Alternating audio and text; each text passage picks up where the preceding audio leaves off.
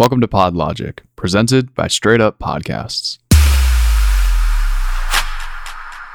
Welcome back to PodLogic, everyone. Today's episode, we're going to be talking about using podcasts as an internal comms tool for your company or organization.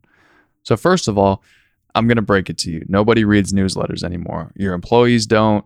Your colleagues don't. Nobody does. Newsletters are the thing of the past. They're the blog posts of the past. So it is time to condense it into audio content. And there are a ton of ways that you can do it. And we're going to go through a few of those today. So first, condensing your company newsletter into a podcast. These can include major organizational achievements. These can include company events or even company-wide memos. These are a great way to provide easy and short ways to disseminate information to your employees and to your company through a podcast.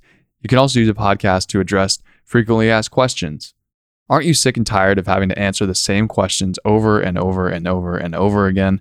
Why not condense the most asked questions that you see from your employees and from your executive team condensed into a podcast that you can easily send to them whenever people have these kind of questions? That way you're not sitting down in these one-on-one meetings over and over and over again, answering the same questions all day long, when you could be doing what actually matters.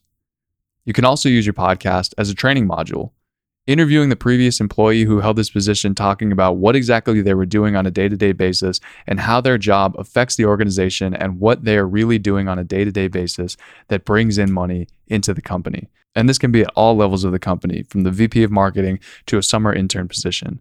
It's a great way to save time from actually having to train these people and give them a much better idea of what they're supposed to be doing on a day-to-day basis that they can constantly go back and refer to in the future. You can also use podcasts to interview people that are important to the company. This could be founders, the executive team, or even management. These can build a sense of pride and community within the organization and highlight achievements from employees. There are a ton of options for starting a podcast as an internal comms tool within your organization. They're fast, they're cheap, and they last forever. You'll have them backlogged for all time, and you can update them as you need to.